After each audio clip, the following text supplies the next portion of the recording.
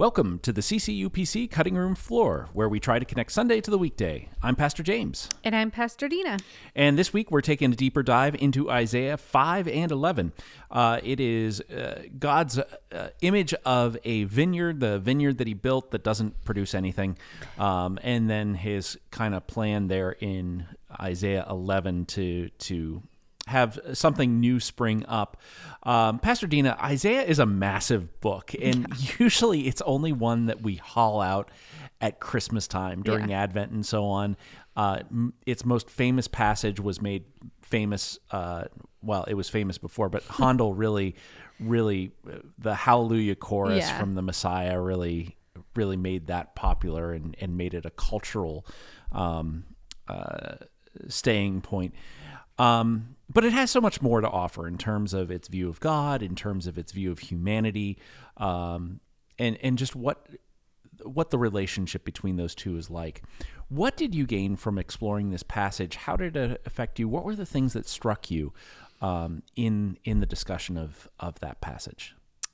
Well, I think like our discussion of Hosea, this passage gives more depth to God and God's character, because we see in it frustration, we see lament, we see justice, we see love, we see all of these things wrapped up in the phrase that kept coming back to me was that idea of God saying, I've done everything I could. And you could read that in so many ways. You could read that in an angry way. Well, I've done everything I could, so here comes the smiting, or kind of a lament, like I've done everything I could. Why hasn't it worked? And I think especially at this time of year, as we head into the holidays, as we're around families, as relationships are highlighted in good and bad ways, we can kind of resonate that as we look at relationships with other people and say, I've done everything I could. Why is this relationship still not healthy? And even as we look at kids, if we're parents, I've followed the steps, I've done all the right things. Why is my kid still going off the rails? And that, that can be true whether they're a disrespectful preschooler or much worse and have been sucked into all sorts of unhealthy things as adults. I took my kid to church every year on Christmas Eve. Why isn't that important to them? Now we have all these questions that kind of come back to that idea of I've done everything I could. I did what was right. I was the best I could be. Why are we still struggling? Why are we still here? And again, like I said, this time of year I think tends to highlight that because we think like, oh, it's another year, and that I'm still don't have the approval of my in-laws. Another year I still I still am struggling here or there, or my kid is still struggling with this or that. Even outside of the relationship world, in our jobs and stuff, I followed the steps. Why haven't I gotten the promotion? I've done the right things. Why am I not thriving? Yeah, it's a. I'm laughing because I think this is the time of year where most people look at their family and they're like, "Did we really have the same parents?" Yeah. That's a. I think that's a question I've heard before. Like, how did we all turn out so differently? Yeah, like what was that person's deal, or what was this person's deal? Yeah, and we look and we're like, how did this work? Yeah, and no matter where the affinity is or where the differences are, like as siblings look at each other and say, how did we survive them as parents or as and so I think I can connect with God. And I say that, if my family or friends are listening, I've been fairly fortunate in my relationships and stuff. But still, I think this time of year, as we take stock of where we thought we would be and where we wanted to be and think, but I've done all I could. Why is the fruit still not there? Or why is the fruit rotten? I think we can identify with God a bit in that way, and thinking, and God thinking like, there's nothing, I did it. the best that I could. And yet we actually cannot solve the problem, which is hard. Yeah. We can't make amends. We can't be anything other than who we are as sinful, wretched is the word you used, people. Even though we're completely beloved by God, that's a hard thing to reckon with too, that I can't do anything different. I can't do anything for anybody outside of me, that I can work as hard as I want on a relationship, but all I can do is affect me, and can't change the other person, can't change the job market, can't change my kid. You're making me think of, the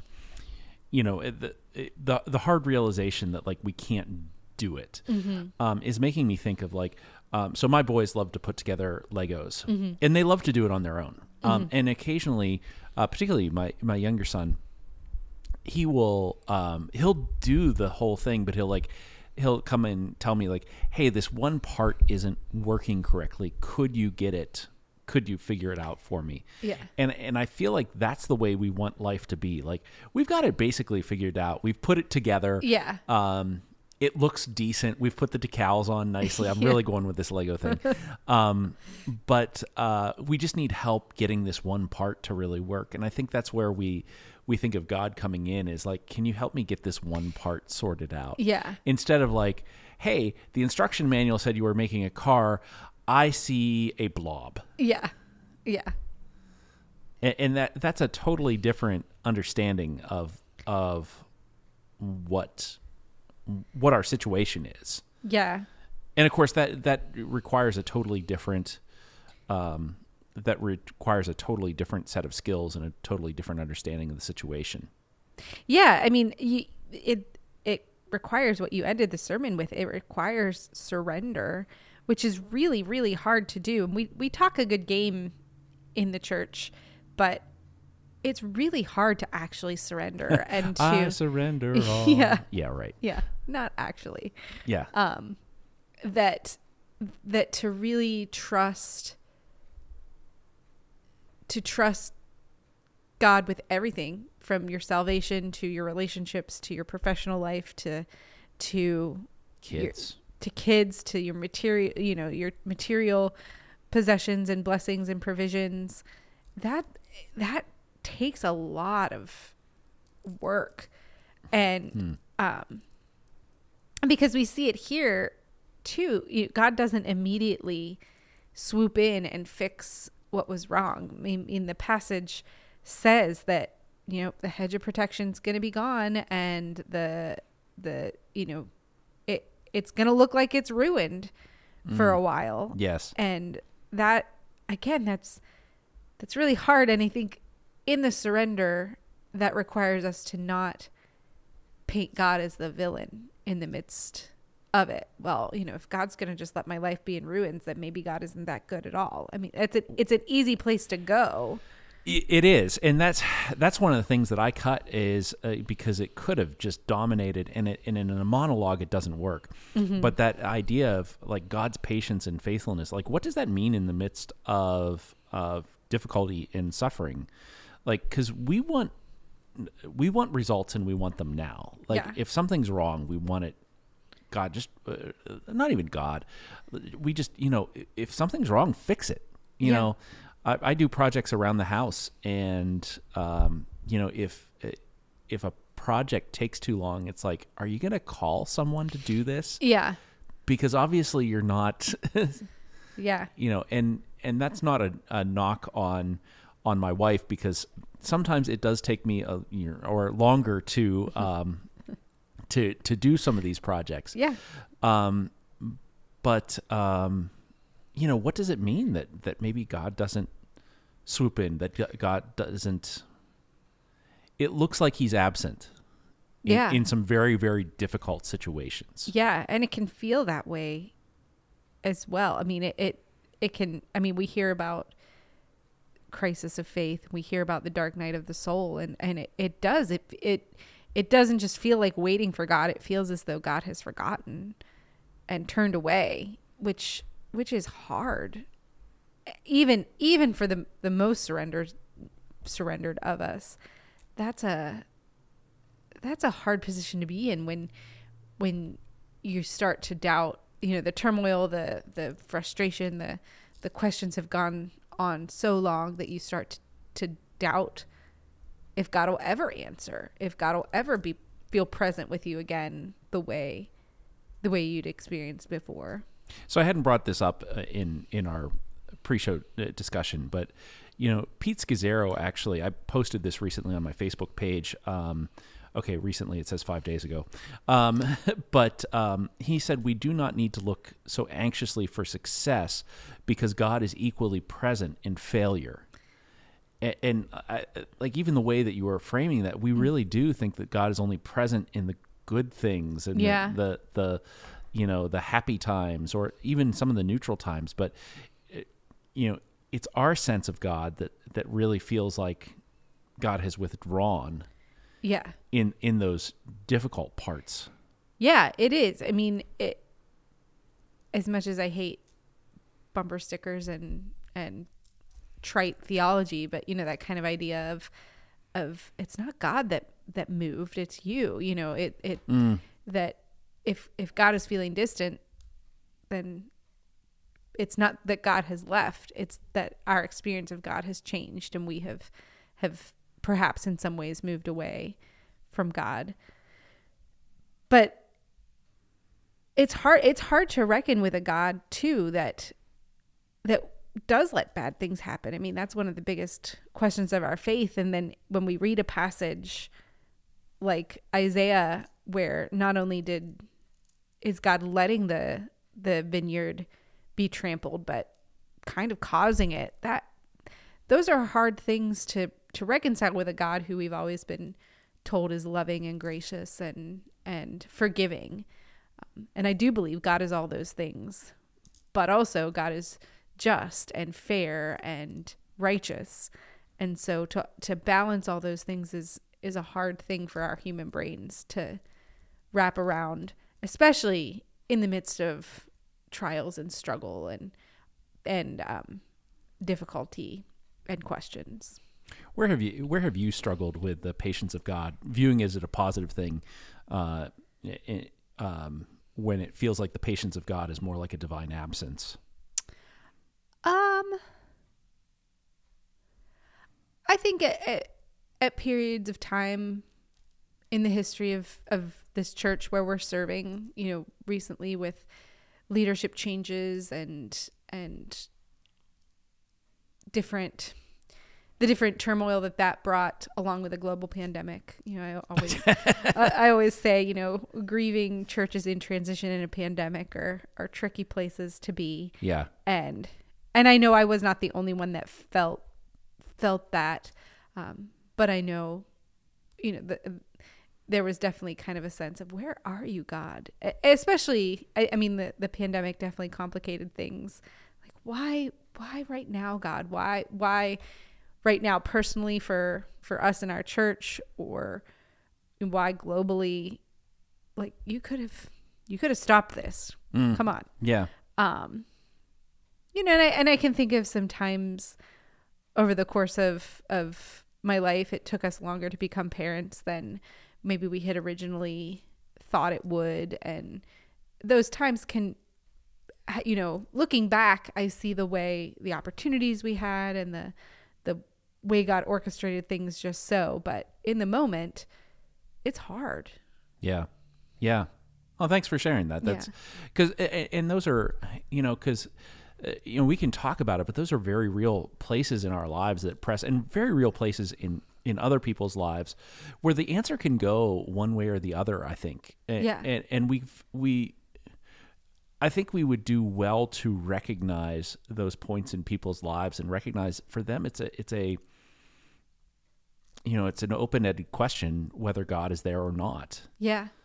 And it just so happens, that for you it's panned out one way. Obviously you're here as a pastor, and those things have not shaken you to your core. But for some people, like the dark night of the soul is not a night; it's a whole season. It's a whole it's a lifetime. Yeah, exactly. Exactly. Yeah. And I do know, I mean, and my heart breaks for people. And I know I've said on the podcast before, I mean, I think one of the greatest things that faith gives me is the ability to keep going to God, even when it's lament, even when it's like the Psalms saying, where are you? I don't know where you are. It feels like everything is against me. And yet somewhere in my spirit, I know that you haven't abandoned me. But I know not everyone has that gift, that for some, they do feel abandoned. They do feel completely cut off from God because of the loss of a loved one, because of a disaster, because of life circumstances that didn't come out the way that they had hoped. And that breaks my heart, because I think for me, the way to endure those times of waiting is trusting that there's something bigger that I don't understand and cannot see that's sustaining me through that. And not that makes the terrible stuff better. Like, oh yeah, I'm glad that terrible thing happened because look at what I learned. But I see God's grace in the midst of those terrible things too. That makes sense. It's such a hard thing to hold together, because it would, yeah. You can look at this passage and be like, well, apparently God does abandon because he abandoned the vineyard and, let it get trampled out and destroyed. But then we have chapter 11, which is not bankruptcy in this case. But we have chapter 11 here, which is really a statement of, because these vines couldn't make them on their own, I'm going to do my own thing to bring about growth. And part of that, it's a mixed metaphor. This is the narrative lectionary putting together two different texts, but it has to deal with, all right, the tree's got to be cut down, and it's out of that stump that some form of life is going to come. Yeah. And it's not at all the way that anyone would have expected. It's an entirely new thing. A shoot will come up from the stump of Jesse. Well, that's not what the Israelites had thought. They saw an unbroken line. Yeah. And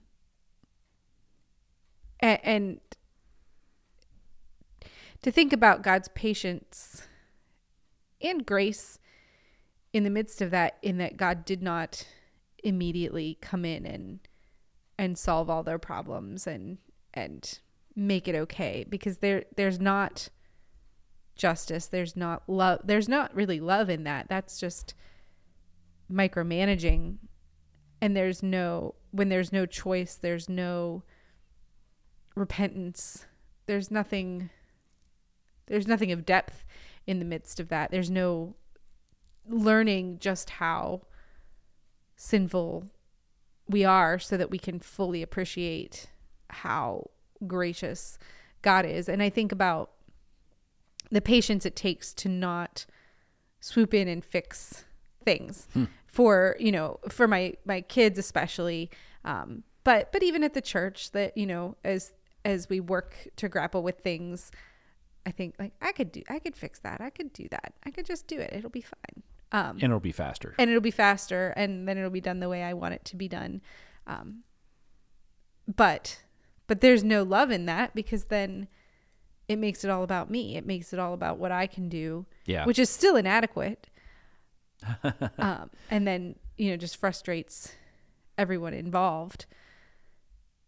And to think about God saying, no, that the vineyard's going to have to be trampled for a little while, that, I have a plan and something new is going to come, but for a while it's going to look as though evil has won, as though disaster has the last word. That, again, that's a hard thing. That's exactly what I was thinking. Yeah. Like that's really tough because we want everything to be going up and to the right. Like, to put it in business terms, we want everything to be growth. We want everything to be success. We want, just kind of everything's fine. And again, that's what we're taught. If you work hard, you'll succeed. If you follow these steps, you'll do well. If you put the effort in, then then you'll get the reward. And that's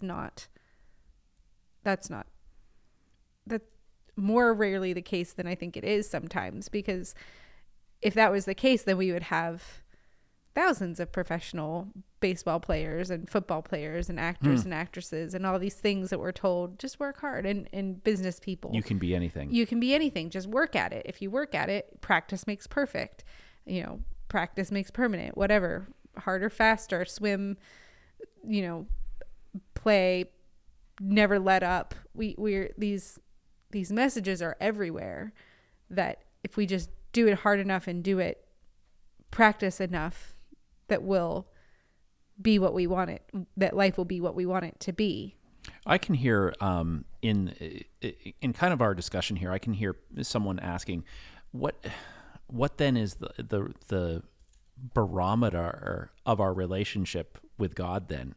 Like, if I can't look to these things, what is the barometer then?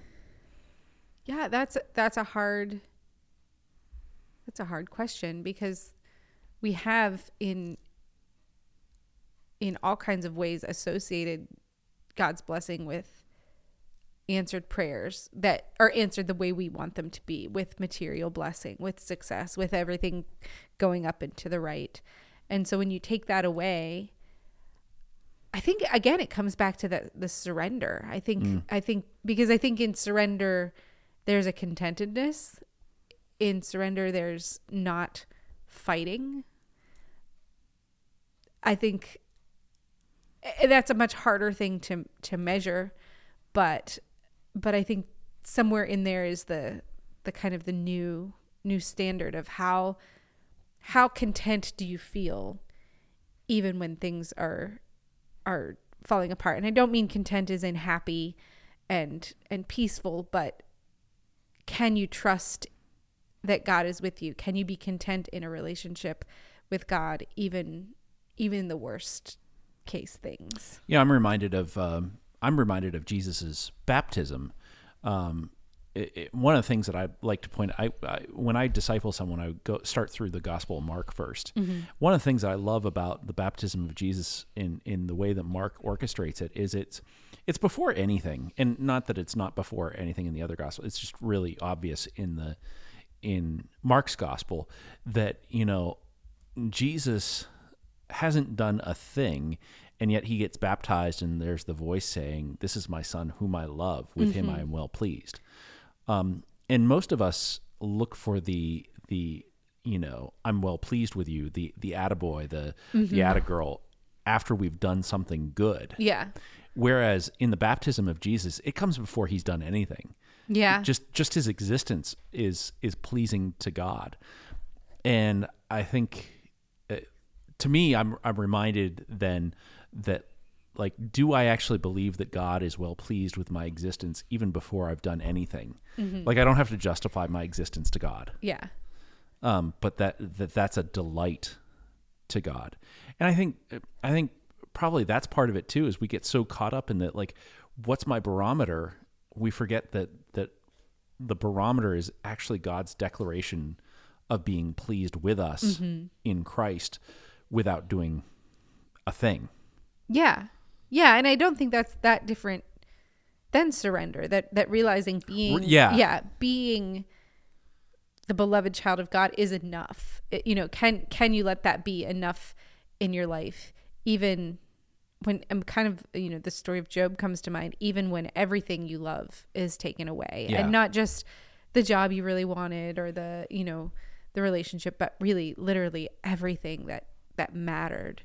And not that I would wish that on anybody, but can you rest in the fact that even in the worst of the worst, you're still the beloved child of God. And I think, from our human perspective, it is really hard to hold on to that, which is why I think it's so important to be in the community of God, for other people to remind you of that and keep drawing you back to that, to remind you that this diagnosis or this loss of a loved one doesn't mean God doesn't love you. It doesn't mean you've sinned And this is a 1-for-1 kind of retaliation of God that hopefully in the moments when we can't, if we're connected to a community that's similarly surrendering to God, they can hold us up and remind us of what we know to be true in those moments when our hearts just can't seem to bear it on our own. So I hear you saying that, and I think this is good to draw out, that surrender means not just surrendering the difficult things in life, but it also means surrendering our metrics. Yeah. Yeah. Our values, so to speak. Well, not just so to speak. It is the metrics and the values, like what is good. Yeah. And that's difficult because we do want excellence. We don't want to kind of give a half-hearted life. Yeah, I guess I think of surrender as all encompassing, as a complete giving over, and not just I'm going to let go and let God in this area of my life, but at like a complete, and as you said, giving over all the metrics and saying nothing that the world has to offer can really measure my relationship with God. I mean, I could check the box every day of I did my devotions, or I could read through the Bible in a year. I could be in church every time the doors are unlocked, and that's still not an indicator of my relationship with the Lord, which is really hard because I think especially in its most recent history, the last 50 years or so, those are the ways we've measured faithfulness. We've measured it by church attendance. We've measured it by giving. We've measured it by time spent in study without giving thought to what kind of fruit that produced. And in some cases, like the vineyard, even with all those things being done, the fruit was still bitter and sour and not great. I mean, we see it all around. Every time a popular, well-known pastor messes up royally and it hits the news headlines, it's like, well, man, they were doing all the right things. They were in the church, but it still wasn't good enough. There's a lot there to unpack. Yeah. Because it really does turn. It really does turn our world upside down, because it's easier to measure success on worldly terms because it's understood, whereas this is much harder to be secure in. It's much harder to be secure in. Yeah, and you can. It's easy to fake too, especially if you're looking at those objective things. I mean, it's easy to read your Bible every day. It's maybe not easy, but it's much harder to let the Word of God shape you. Yeah. It's easy to be in church every Sunday. It's much harder to connect fully with the community of God and to invest and to be shaped by the worship and the messages and the life of the church. Yeah. Experience the holy and it's just such a different. And I think we've gotten good at, like you said, faking it. Oh, for sure. I think we've become very adept at faking it, and we almost value that. Like, okay, put on the correct show, and but that gets into some other things about the church. And really, this is, this passage focuses on us, and you touched on the fact that the fruit was still rotten despite all the good conditions. Yeah, and I think that's a question and a sticking point in this passage about, like, okay, what it really is core to our being. Now, next week I'll talk about, we'll be in, where will we be? In Josiah's reign next week. But the fact that, like, what are we at our core? Are we, good? Are we bad? And I'll talk about that this coming week, but that's a hard thing to reckon with, because I think we have opinions of our. Go ahead. Yes, I was going to say the same thing. It's really hard because our words and our thoughts of who we are don't match up. Like, we can say I'm sinful. I'm, what a wretch I am. But somewhere in our hearts, we still think, but I'm not as bad as the guy down the street. I haven't messed it up the way that pastor in the news has. I mean, and we see it in subtle ways and in completely overt ways. We compare ourselves. We lift ourselves up mostly in what we're doing. Well, I've done this for the Lord. I've given this much. I built this church. I serve the church. I work this many hours at whatever. I donate all my time. I whatever it is.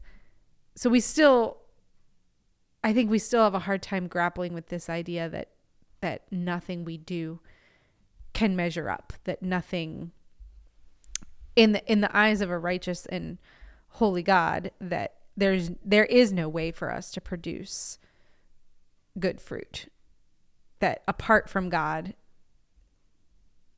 we're nothing. We're wretched. We're dirty rags. We don't like thinking of ourselves that way. Oh, I was going to say that doesn't preach. No, no, it doesn't make us feel good. That's for sure. It doesn't send us out into the world on a high thinking, yay, God loves me. I mean, that is true. But to really get the depth of that, we have to understand where we are. And it's not popular. It's not easy. I mean, we're told if you work hard enough, you'll be a better person. If God created you just the way you are. So yay, you're special and don't worry about the places that you lack. But we don't often spend time really examining all the ways that we fall short. And again, they're not necessarily always outward things, but the condition of our hearts, the way we view others, the way we attribute our gifts and talents to our own work and our own efforts. I can't remember if it was this prayer of confession or a different one, because I've been looking at more of them, but the prayer of confession that I picked for one of these recent weeks kind of said that, like, we're really good at attributing the things we do well to our own effort, to our own physical strength, to our own natural ability. But we're not so good at looking at the negative things that are just built into us. And they are there. As you said, I mean, we don't have to teach people some of these negative things. Well, so, I think this is one area where we have been really well discipled by the culture. And we have bit lock, stock, and barrel into some of those, some of the messages. Yeah, we've talked about the messages that we give to our kids. You can be anything you want if you just try hard enough, and if you just work hard enough, and so on and so forth. Because that's not true. Like, if someone had told me that, like, a career as a career as an accountant, or just because I don't like to be locked away. I'm an introvert, but I don't like to be locked away. Or a career as, I don't know. It's hard for me to think of those things, but there are certain career paths that were not open to me. Yeah. Like, nuclear physicist was not in the cards for me. Yeah. Like, I just don't like calculus that much. and so, that was not in the cards. And similarly, not just the messages that we give to kids to try to inspire them, but also the messages in our popular culture. I mean, mentioned that Lady Gaga, Born This Way. Yeah. And we lean into that message to say that, well, if you don't like me, I was born this way. Yeah. And it's your problem if you don't like it. Yeah. Yeah. And there, as with so many things, in a lot of ways, those are good, positive messages. Like, hey, you have a whole lot of options ahead of you. You were created as the special, unique creation of God. Yes, that's good. But as with so many things in our society, has twisted that to almost remove any kind of responsibility too. As you said, like, well, I was born this way. This is just the way I am. So sorry, deal with it. Yeah, I'm just a truth teller. So if you don't like it, that's your problem. You don't like hearing the truth. Yeah. Like, oh, that's no. No, you're a jerk. Yeah. And you're saying things the way you see them, and I think that's, I think we oscillate, and I'll go ahead and tip my hand to the next week. I think we oscillate between those things of like, oh my gosh, like what am I doing on this planet? Like why was I born? To like, I am the greatest thing since sliced bread, and sliced bread bows to me. Yeah. Like, and I'm being ridiculous here. I understand that.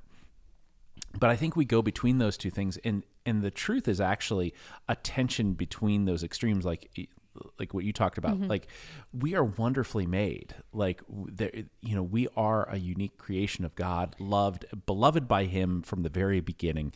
But we are also terribly fallen. That's what I'm going to mention in this next week. Yeah, wonderfully made and terribly fallen, and that those two realities are simultaneous within us. And that's a hard tension to hold on to. It is. And I think if we're honest, we swing from one end to the other, even within the same day sometimes. Oh my gosh, are you kidding me?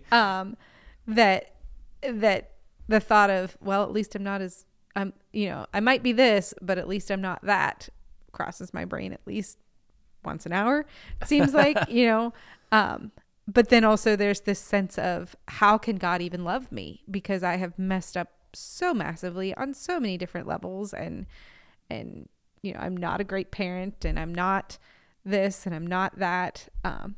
It's easy to fall into either of those extreme senses of thinking and not realize that both can be true at the same time.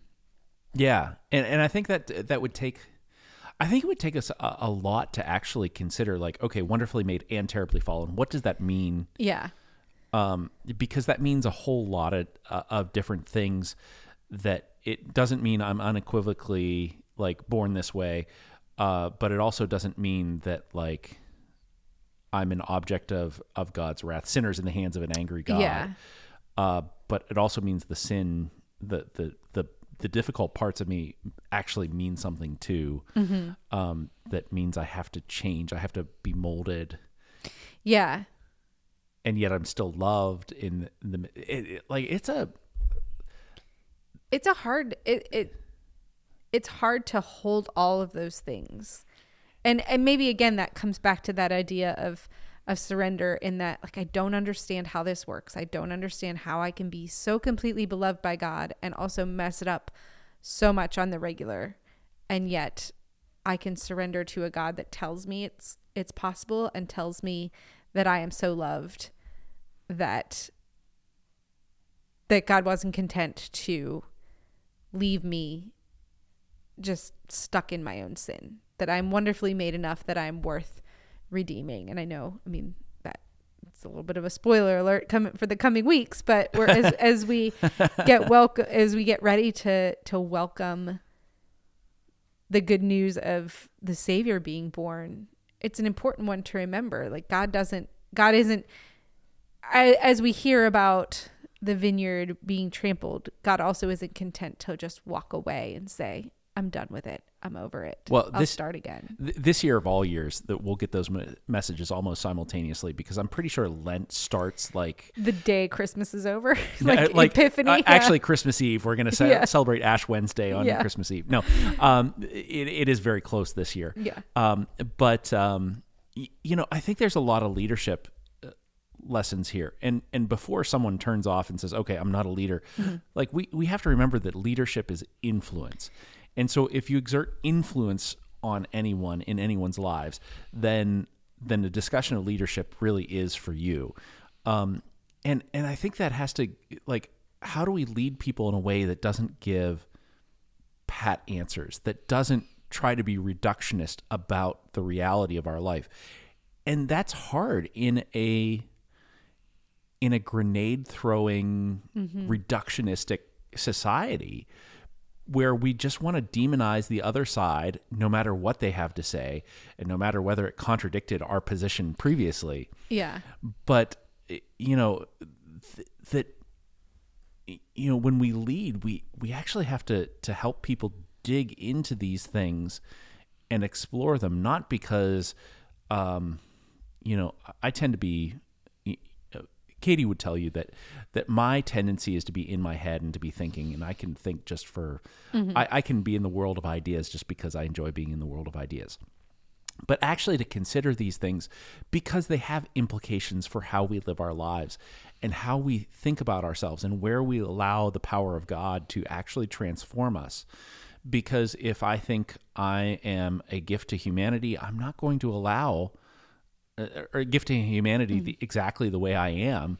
I'm not going to allow the Holy Spirit to change me because it might alter something that I've gotten really comfortable with and maybe even enjoy, even if it's a rough edge. Maybe I like my rough edges. Yeah, I mean, and there are definitely rough edges that we each like and don't want to, even if we don't necessarily like them, we don't want to do the work to change them either. Yeah.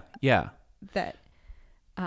So I think it has I think one of the ways that this passage could help us is to understand that reality is not simple.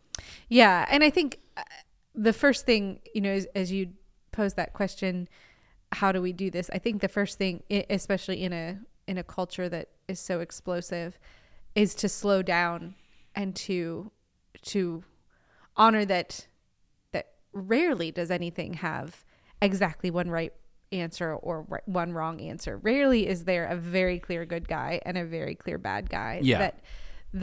And if we can slow down, then we can hold those things better than if we're trying to just zip from one extreme to the other. Yeah.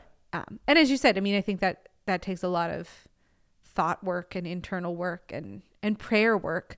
I don't think, I mean, maybe I probably should have said, I mean, that's kind of one of the biggest parts of surrender. Even if the prayer is, God, help me surrender. God, help me let you hold this.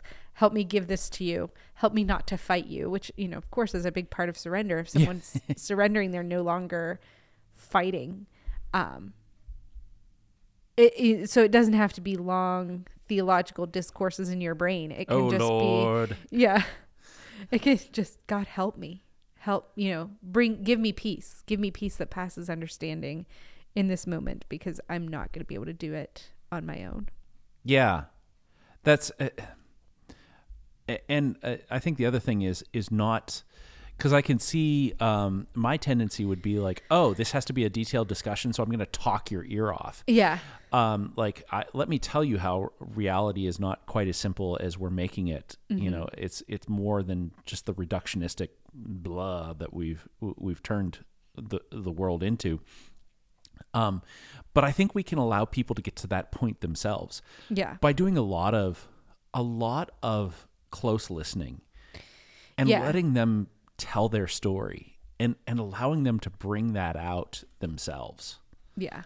And that gets to the relation, expanding Christ's community through relationship. Yeah. And I think that's a way that we can build relationship while also discipling people in a very powerful way too, allowing them to explore their own story. People like to explore their own stories. Yeah. Yeah. And I think in letting people explore their own story and then sharing ours as well, I think at the same time as people like exploring their own story, they like hearing that they're not alone. Yeah. That, I struggle with this too. I wonder, when bad things happen, I wonder where in the world God is too. So that it's a little less overwhelming. It seems, if other people also question how in the world a good God can let bad things happen, then all of a sudden maybe this isn't just my own sinfulness and lack of faith. Maybe this is part of the human experience and part of being on this side of heaven and this side of eternity. Yeah. Yeah, I mean, there are just so many ways that can be helpful to people, while also getting them to explore the assumptions that they've taken into life, and helping to deconstruct those things that from our society that are both unbiblical and unhelpful to living life. Yeah. And I know deconstruction is kind of a buzzword around churches too these days, but I also think we do have to kind of deconstruct some of the ways that the church has gotten it wrong as well. And well, yeah. And I think we can deconstruct our societal assumptions as well. All of it. I think all of it takes some careful objective thought and discipleship. Yeah. Honesty, surrender, and willingness to live in some gray areas where we might not immediately know the way to go, the answer, the clear winner and loser, right, and all those things. Yeah. Wow, this got we did not talk about some of these things ahead of time, but it got pretty I want to say, I feel like it got pretty deep and philosophical and yet practical all at the same time. Yeah. It's a hard thing to pull off. Yeah, seriously. Maybe it's because the sun is shining today. Yes. Hallelujah. Yeah, maybe that's what it's, either that or the beer I had before. No, just kidding. I don't. Oh, it's only lunchtime. No beer. I don't drink and preach. Yeah. It's don't worry. Nothing good could come of that. I'm pretty sure. Preaching under the influence. Yeah. Actually, funny story. I was on painkillers the very first time I had to candidate. Oh no. Not here. But I had tweaked my back. Oh. And so I was on Flexeril and some painkiller. It was not Vicodin. I can tell you that. Yeah. But I was on Flexeril. And my doc, I didn't realize it at the time, but he was a believer as well. And he was like, yeah, maybe don't take it before you go up to preach. Okay. Well, at least you had a little bit of warning. Yeah, exactly. But yeah, I had to preach somewhat under the influence. Yikes. I joked that my sermon got better as I went along. Yeah. So, but the funny things that happen and we're broken. We have this treasure in jars of clay. Yeah, for sure. Because we're all a bunch of crackpots, and it's not us, but it's the hope of Christ shining in us. For sure. Wow, even the ending went. Yeah. So, wow. Hopefully you enjoyed this. I really hope you did. And actually, let me put a plug in here. I typically end with our regular thing, but we've been in the Old Testament quite a while. And look for, coming up, we're going to have a weekend. If you have struggled with putting the Old Testament together, if you have struggled with understanding the Old Testament, or what does it mean in relation to the New Testament? Can we just do away with those first books that really just serve to do nothing but confuse us? And would like to know more, we have a Saturday event coming up in April, where we will. In April of 24. Oh my goodness. I know. That's closer than we think. Yeah. But it's after Easter. It is after Easter. But in April of 24, we have an event where we will have Dr. Carol Kaminsky, who is a senior professor of Old Testament at Gordon Conwell Theological Seminary in the Boston area. And she's going to come down and she's going to teach about the Old Testament. And so if you would love to know more, keep an ear and an eye out for that. We'll be releasing more after the first of the year, and we would love to have you here. We would love to, and if you know someone who would like to know more and would like to even just to explore, this would be a great event to say, hey, come along. It can't hurt, and it's one morning / early afternoon. So look for that coming up. It's called Casket Empty. If you want to check it out on the web, Carol Kaminsky, casketempty.com, I believe it is. But so if you found this episode helpful, would you please leave a rating and a review? That way the show can be found more easily by someone who might be searching. We want to share the hope of the gospel because the gospel changes everything. And we want to expand Christ's community in any way we can. And we feel that this is a good tool to do that. Also, click the subscribe button. We can't always release things on time. And as Christmas comes up, there will be a couple weeks where nothing will happen. And then we'll be back on it. And so just to get those things, go ahead and click the subscribe button so that you know when things appear. Hey, we really appreciate the fact that you listen and that you share and that you are a part of this. We'd love to hear from you. Email us, call us, text us, whatever it may be. Until next time, though, I'm Pastor James. And I'm Pastor Dena.